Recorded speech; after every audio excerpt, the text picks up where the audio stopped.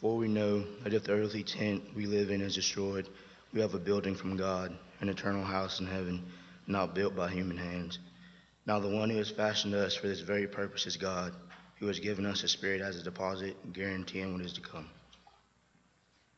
Good morning, church. Thanks, Ruben. Open your Bibles, please, to John chapter 14. When was the last time that you were either alone or in a room full of people when someone dear to you made an announcement that literally just sucked the air out of the room? An announcement about suicide of a family member. An announcement about an inoperable tumor. An announcement about someone coming out as gay. An announcement of a marriage that was ending in divorce. Well, having served in this position of preaching minister for a few decades, I have heard all of the above and several more. I gotta tell you, one that leaves me weak in the knees and is not going to sound near as ominous as any of those black holes I've just mentioned, is when someone meaningful to our church says, "We're moving."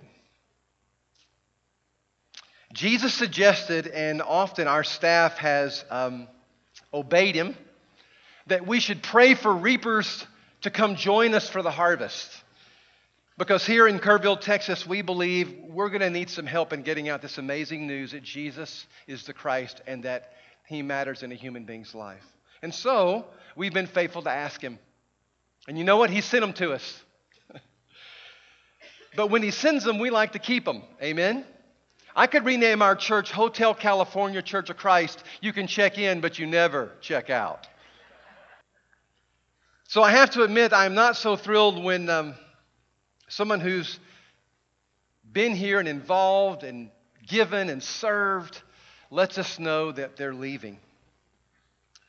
Even if I feel like God and believe that God is going to use them somewhere else powerfully. And that's how I felt whenever the Giles, Jeff and Debbie, told us that they were leaving. Aren't you glad I'm not bringing up a name here that is leaving? That was a tough one for me. It really was. And even when they were trying to go on to explain how they were leaving and the prayer that went into the decision and they would be closer to their kids and they found a great place to build a house, I got to tell you, I didn't hear any of that after I heard we're moving. Because they lost me at goodbye. Something dulled the synapses in my brain. So that when the audio signals arrived there, that the Giles were moving, whatever else came after that, I only heard kind of like Charlie Brown's teacher. Wah, wah, wah, wah, wah, wah, wah. Have you ever experienced that? When someone deeply that you love, someone deeply you were connected to, maybe they weren't family, but maybe they were an employee or a teacher or an assistant coach, somebody who came along and who got you. You and your quirks and all that went with that, and you had a relationship with them. And they were responsible, and they were respectful, and they were resourceful, they were irreplaceable to you, either on your team or your business or your church. And then they announced that they were leaving. It just sucks the air out of the room when that happens to me. Never has gotten easier. Now, I say all of that because if you know that feeling, that's what you need to bring to this section of John chapter 14. The disciples have just heard those words from Jesus. He's just said, "I'm leaving." And they're at the stage in these words we're about to read of hearing wah, wah, wah, wah, wah, wah, wah. And I know John writes them down in his gospel, but he writes them down years after the event, years later, when the Holy Spirit has nudged him and prompted him about what those words were. But I can guarantee you, he didn't hear a thing Jesus said after goodbye. He remembers the pit in his stomach, though. When Jesus' announcement was made, when he said, "The time is coming for me to have to go away, and where I'm going, sorry, but you guys can't come." Now, that was a stunner for them because these guys were all in. They'd left family, they'd left jobs, they'd left their 401ks and plans for the future, and they have been walking with this rabbi every single day for 3.5 years. Not to leave and go home. I mean, everywhere he went. If he went to a different village, they went with him. If he went to see a certain group of people, he went with them. If he taught, he was with them. If he was doing miracles, they were just with him. 24/7. Where I'm going, you can't come. John doesn't remember the words that came after that, but he does remember the flush in his face because of when those words were delivered. It was right after the disciples had been in a smackdown about who was the greatest. And instead of pointing the finger at them, he gets down and he gets a basin of water and he washes their feet. And then shortly after that, he announces in the room in a meal that just similar to what Jeremiah led us through, one of you in this room is going to betray me. How about that for an evening? That's what's going on when Jesus announces, I'm leaving. And you can't go with me. John had to have been thinking, well, I guess his patience worn out. I guess he's finally had enough. I mean, after that kind of an evening, wouldn't you think that? Maybe he's leaving because he's mad. No, he's not leaving, John, because he's mad. He's leaving because he's about to go be made sin for you. You, his best friend, you and Peter, the denier, you and Judas, the betrayer, and you in this room, and you, and you, and you, and you, and you, and you, and you. He's not leaving because he's mad. He's leaving because he's about to go be made sin. 2 Corinthians 5 and verse 21 says. John's going to find out later that Jesus is not leaving because of divine anger, but he is leaving because of a divine agenda. A plan determined in heaven even before the world was ever created. And you know what? They're not getting it. Wah, wah, wah, wah, wah, wah, wah is all they're hearing.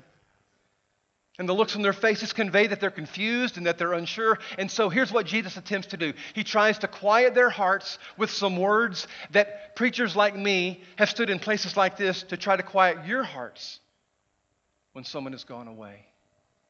See if you don't notice these words are funeral words or exit words. Do not let your hearts be troubled.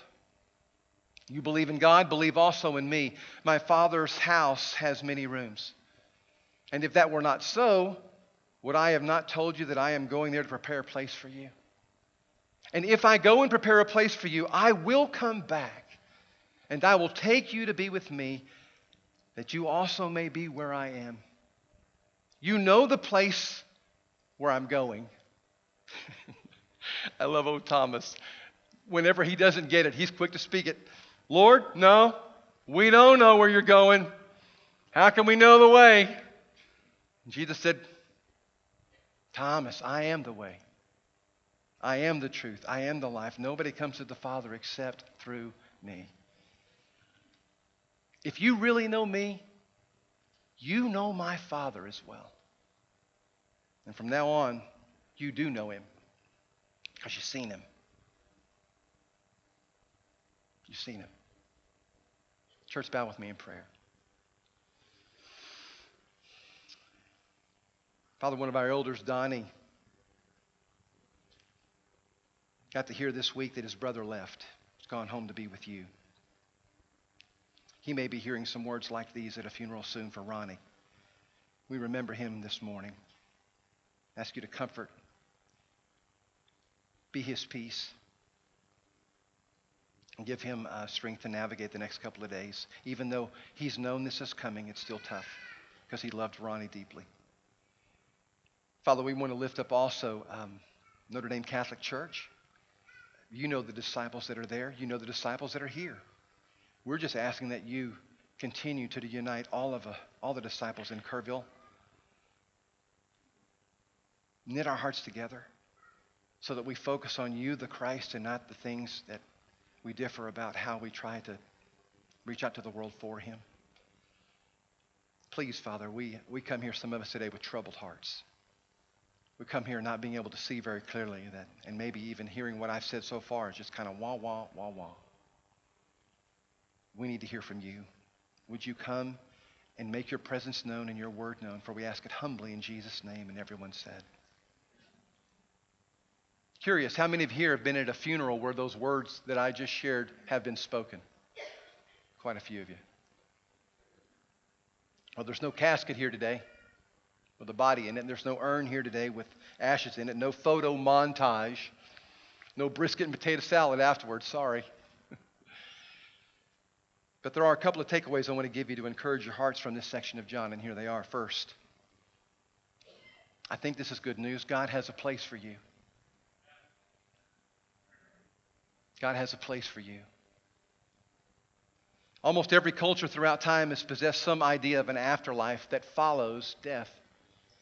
Some have called it the happy hunting ground. Some have called it nirvana. Some refer to it as Valhalla. Some refer to it as Hades.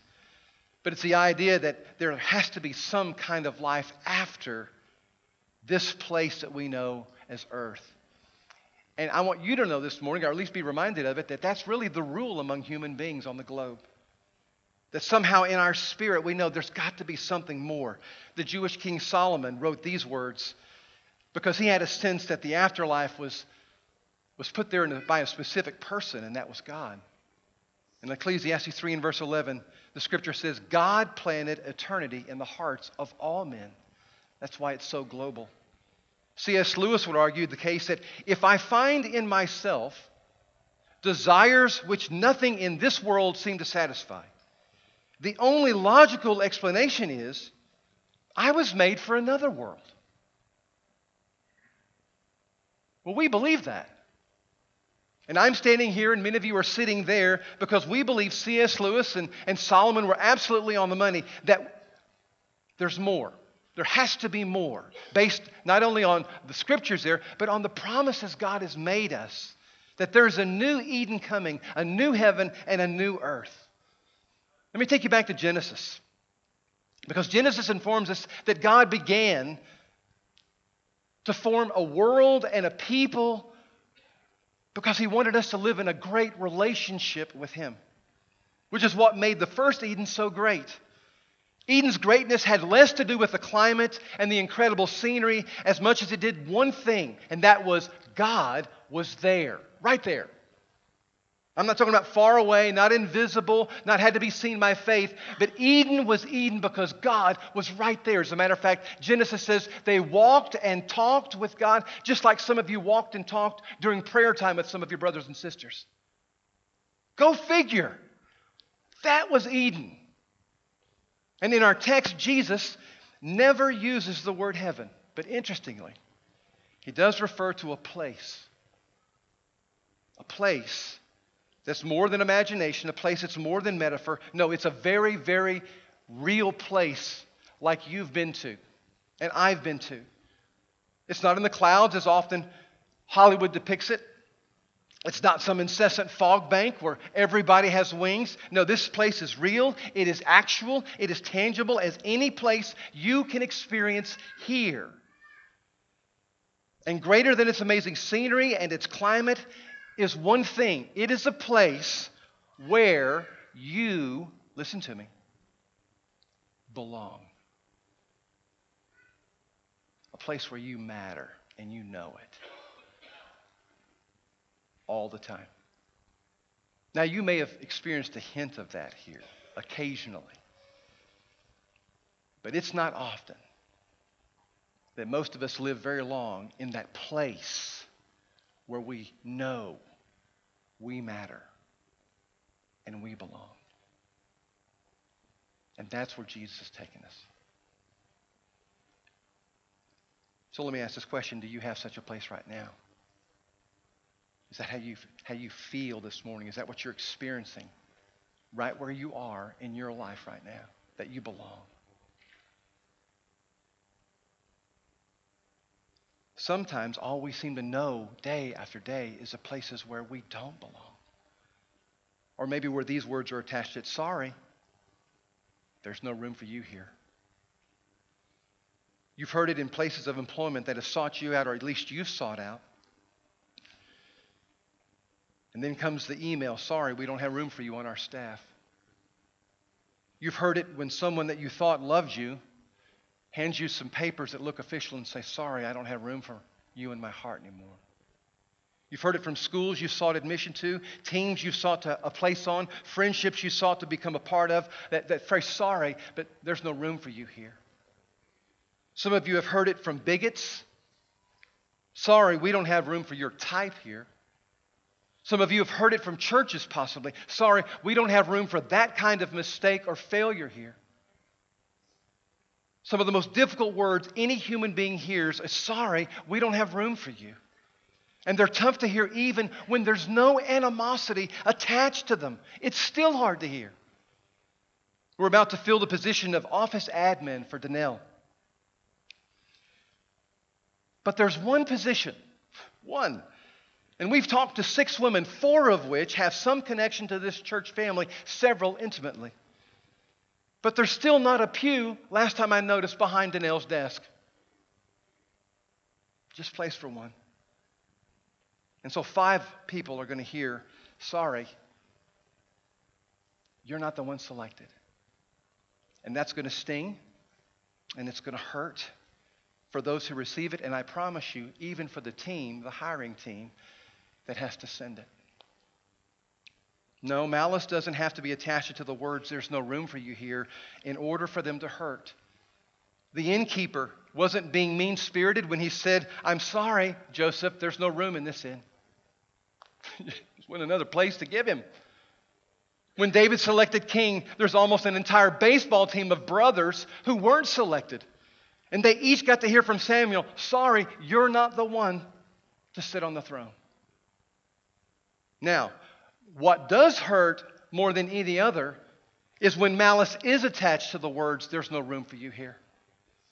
Jesus experienced it when the residents of his own hometown tried to stone him, put him absolutely to death, because they wanted to make it very clear, we have no room for your kind of ministry here in Nazareth.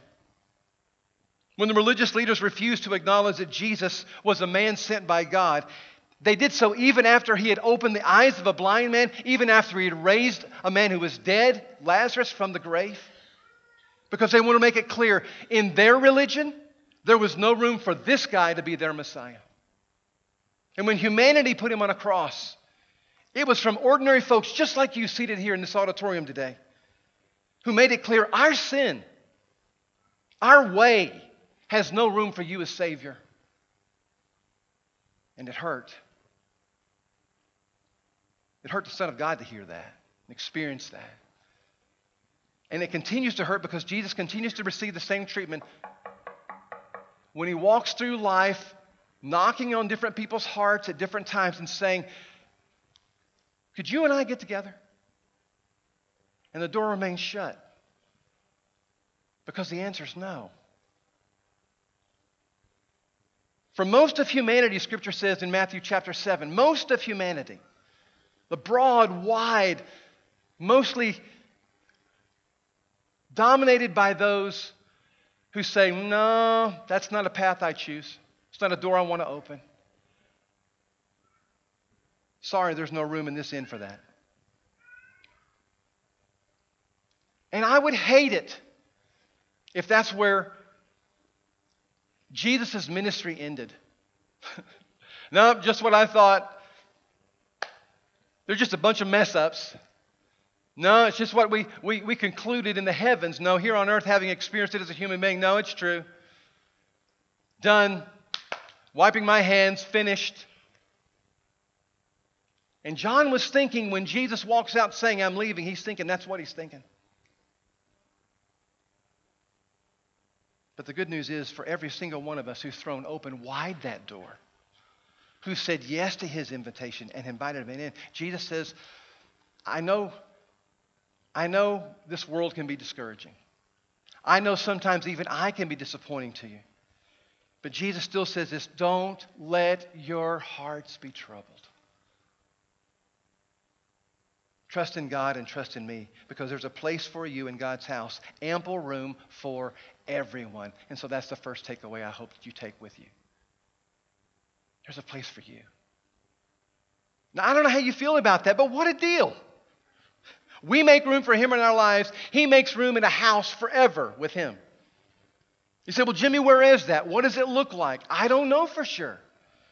Scripture says specifically this, no eye has seen and no ear has heard and no mind can even conceive what God has prepared for those who love him. All I know for sure is you don't want to miss out on that place, because it's there you will experience that you belong and that you matter like no place here. That's good news to me. Now, to prepare a place like that, Interesting. To pull off preparing a place like that, Jesus says to his disciples specifically then, I got to leave. And that always makes a person's heart skip a beat when someone we deeply love says, I'm sorry, but I got to go now. I love my dad deeply, but he broke my heart on a regular basis because he repeatedly said those words, I got to go. God only gave him a certain amount of tools in his toolbox to be able to make a living for our family. And that entailed him leaving for 5 days a week, most weeks, 45 in a year, to go do sales in a certain territory that we lived in for him. Because he was preparing a way to pay our bills and to put clothes on our backs and food on the table and have vehicles for us to drive and a roof over our head. He was preparing a way to do that. But it was gut-wrenching. Every week that I saw him packing his little brown Samsonite suitcase and getting ready to leave for the next 5 days. In part for the hell our home would endure without him there, but also for the threat that might keep him from coming back. A disaster on the road. I mean, he traveled so many miles in that silver van of his. A better deal at some other address than our address. Other dads had opted out for that. They'd found them another address to call home. What if it would happen to my dad while he was gone? But he would always assure me, I'll be home before you know it. And you know what? He made good on that promise. Because he always came back. And I share that story because that's what Jesus is trying to say to his disciples. I have to go away. And I got to go prepare a place for you. But there are many rooms in my Father's house. Never doubt that there's not a place for you. But I got to go prepare that place. Now he uses the word house there because it's something that we can connect with. It's personal to us. It speaks of belonging. It speaks of a place where I should know that I matter. But he's not talking about, listen to me, church, square footage. When he goes to prepare a place, he's not talking about some awesome acreage with a jacuzzi tub and a great view. Sorry, I don't mean to pop anybody's bubbles. He's not Chip and Joanna Gaines up there tricking out a new apartment for you, all right? And that's kind of what we've thought and we've taught. I've got a mansion just over a hilltop. Love the song. Theology is a little sketchy. Unless it's about a place where I belong.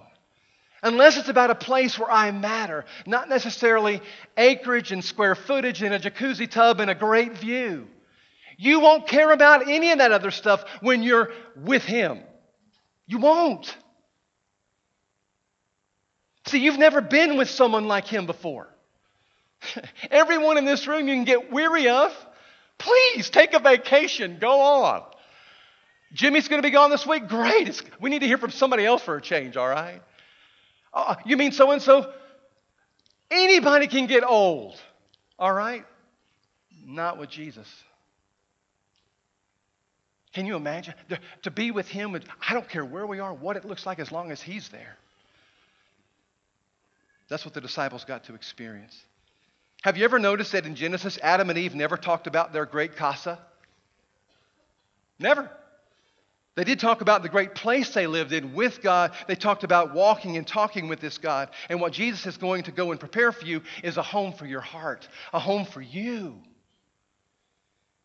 And the disciples needed to hear this in the face of what they're about to experience, because I'm telling you, all hell's about to break loose in the next 24 hours. An arrest, a night trial, a death sentence, and a humiliating execution. And Jesus knew they needed to hear before it all began to unfold that this was not some cosmic accident, that this didn't just catch Jesus off guard, but this was part of God's cosmic reunion, a rescue plan to get us home to a place where we, I'm going to say it again, belong. Belong. Well, Jimmy, how can I be sure Jesus has the credentials to pull that off? Great question. I know I wrote it, but it's still a great question. Here's his resume. I know it's kind of thick, but you need to read it. Seriously. Turn off the phone. Turn off your computer. Shut down the video games. and spend some time in his resume there, looking at the things he did, looking at the things he said, looking at the promise he's made. He changed history, and he can change yours. He really can. And so he invites us to get to know him. God has a place for you. But God has the person to get you there, and that's Jesus Christ. I will move any appointment on my calendar any day of the week and meet you if you can find me a better Savior. Hear me clearly. I don't care what I'm doing. You find a Savior with better credentials than Jesus Christ, I will meet you anytime, any day, anywhere, because I want to hear about him. Buddha is not the way. Muhammad is not the way. You are not the way. Not you and your moral choices and your good works. They're filthy rags, the Scripture says, compared to what it takes to belong with God forever. Jesus said this, I am the way, the truth, and the life. Nobody comes to the Father except through me. Now, that plays well in here. Not so well out there. And for some of you who are in here, it doesn't play for you well either. Because to be honest, that is flat out offensive to our culture. Come on, Jimmy, really? In this modern age? How bigoted are you? How narrow-minded are you that you can think Jesus really is the only way? You mean to tell me you actually believe unless a person turns his life over to just him, then we have no hope of a home in heaven? Yeah. Well, why can't we just live and let live? Why can't we just be content to offer Christianity as one of the selections on the Golden Corral of world religions? Why do we have to claim that being a Christ follower is the one religion approved by God? One reason, and one reason only. Because Jesus said there's no other way. And we follow him. That's the only reason. Christians in the first century who actually heard this Jesus preach and teach did not want a statue of Jesus in the house of gods called the Pantheon. It's where all the gods of Rome were gathered together, and you could just walk through kind of like a museum and see all the different gods. They didn't want Jesus to be among them because they refused to confess him as one among many gods. They quoted the Apostle Paul often, though, who said, indeed, there is no God but one. For even if there are so-called gods, whether in heaven or on earth, as indeed there are many gods and many lords, yet for us there is one God, the Father, from whom all things came and for whom we live, and there is but one Lord, and his name is Jesus Christ, through whom all things came and through whom we live. The church then and the church now said, that's what we believe. One of my favorite zealot writers, Tony Campolo, tells about a conversation he had on an airplane years ago. It was in his book, It's Friday, but Sunday's Coming. He wrote, it was a 1 a.m. red eye from California to Philadelphia, and I was planning to sleep on the flight. But the fellow next to me had other ideas. He wanted to talk. He asked, what do you do? Tony wrote, when I want to talk, I say, I'm a sociologist. And they usually say, well, that's interesting, and here we go. But tonight I wanted to sleep. I really wanted to shut him up, and so I said, I'm a Baptist evangelist. Because that usually shuts people up. He said, I'm a Baptist evangelist. But the guy said, do you know what I believe? Tony said, I could hardly wait. I believe that going to heaven's like going to Philadelphia. Again, Tony says, I certainly hope not. He said, there are many ways to get to Philadelphia. Some go by airplane, some go by bus, some drive by automobile. It doesn't make any difference how we go, just that we all end up at the same place. Profound, Tony said. And then he went to sleep. Yet when I woke up, Tony writes, the wind was howling and the rain was beating on the plane and everybody looked nervous and they looked tight. And as we were circling in the fog, I turned to the theological expert on my right and I said, I'm certainly glad the pilot doesn't agree with your theology. He says, what do you mean? He said, well, at this moment, the people in the control tower are giving instructions to the pilot, Very specific instructions to the pilot. Come in north by northwest, 3 degrees, you're on beam. You're on beam, don't deviate from the beam. He said, I'm glad the pilot's not saying, there are many ways into the airport. There are many approaches that we could land on. He said, I'm glad he's saying there is only one way I can land this plane, and I'm going to stay with it. I love that. Friend, Jesus says, I am the way, the truth, and the life. No one comes to the Father except through me. And his followers say, we believe him. Not because we think Christianity promotes healthier families. Not because we think it generates a more ethical life. Not because we think it'll bring about world peace. No, sir. We make this bold affirmation about Jesus because we believe he opened a door to the Father by offering himself on a cross.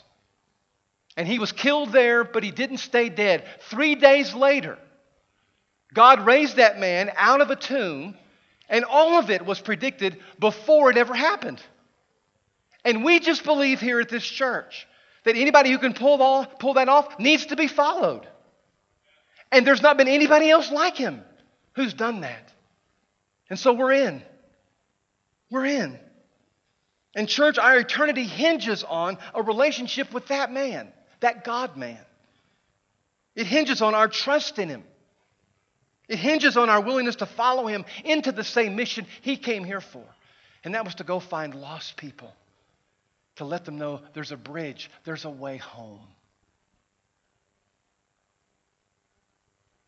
And I hope you're in for that too. All of this reminds me of George Tulloch finding the Titanic. Probably didn't remind you of that, but I'm going to tell you about it. In 1996, he led an expedition to the spot where the Titanic sank in 1912. He and his crew recovered numerous artifacts, everything from eyeglasses to jewelry to dishware. But in his search, Tulloch realized there was a large piece of the hull that had broken off from the ship and was resting not far from the vessel. So Tulloch immediately saw an opportunity at hand, and he thought, here's my chance to rescue a part of the ship itself. And so the team set out to raise the 20-ton piece of iron and place it on a boat. And they were successful. They got it to the surface, but a storm blew in and the ropes broke, and then the Atlantic reclaimed the treasure. So Tulloch was forced to retreat and regroup, but before he left, he did something rather curious. He descended back into the deep, and with the robotic arm of his submarine, he attached a strip of metal to a section of the hull. And on the metal, he had written these words, I will come back. George Tulloch.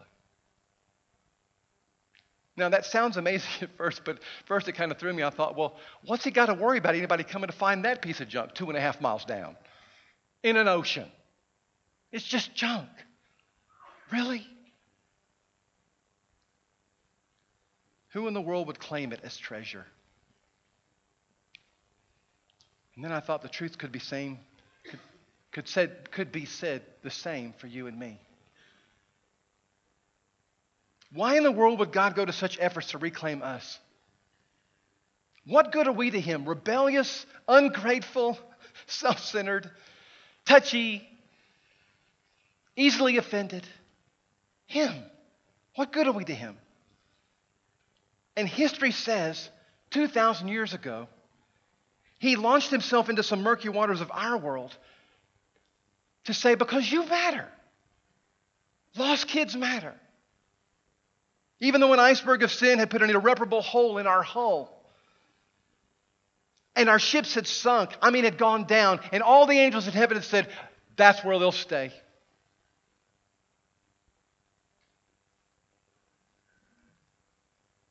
They just couldn't fathom the love of God being that great. And to all who will allow him to do so, Jesus says, if you'll allow me to claim you and put my name on you, listen to me clearly, I'm coming back for you. My dad kept his promise. He came back every time. The Giles have kept their promise to come back a time or two. George Tulloch kept his promise. He came back 2 years later and he rescued that pile of iron. the best news is this morning, Jesus will keep his promise, friend. He's coming back. We don't know when. We're not quite certain how. And we really don't understand why he would. But mostly we just have faith in this one who's prepared a place for us, that he's the person and has the credentials to get us there. And to that, we say as a church family, please come, Lord Jesus. I hope he's your Savior. If he's not, you can be before you leave this place. You can put your trust in him. You just start believing today. And we'll take you back here, and we'll put an end to the sins in your life, to the regrets in your life, in the watery grave of baptism. See you raised to walk in a brand new life, covered in his name. Yeah, you'll still have your name, but you'll be covered in his name. We're going to sing this incredible anthem that he is all to us. If he's not your all, then you want him to be. We can fix that. Come find me or one of the elders. And if you walked in here this morning, and I'm telling you, your hearts are troubled, and you thought a few moments ago, I need to go find one of those elders, and I just didn't. Now's a great time to do that. As we're going to sing as an anthem that this Jesus is all this, I hope it just nudges you to make sure he's being all to you. Let's stand and let's praise him, church.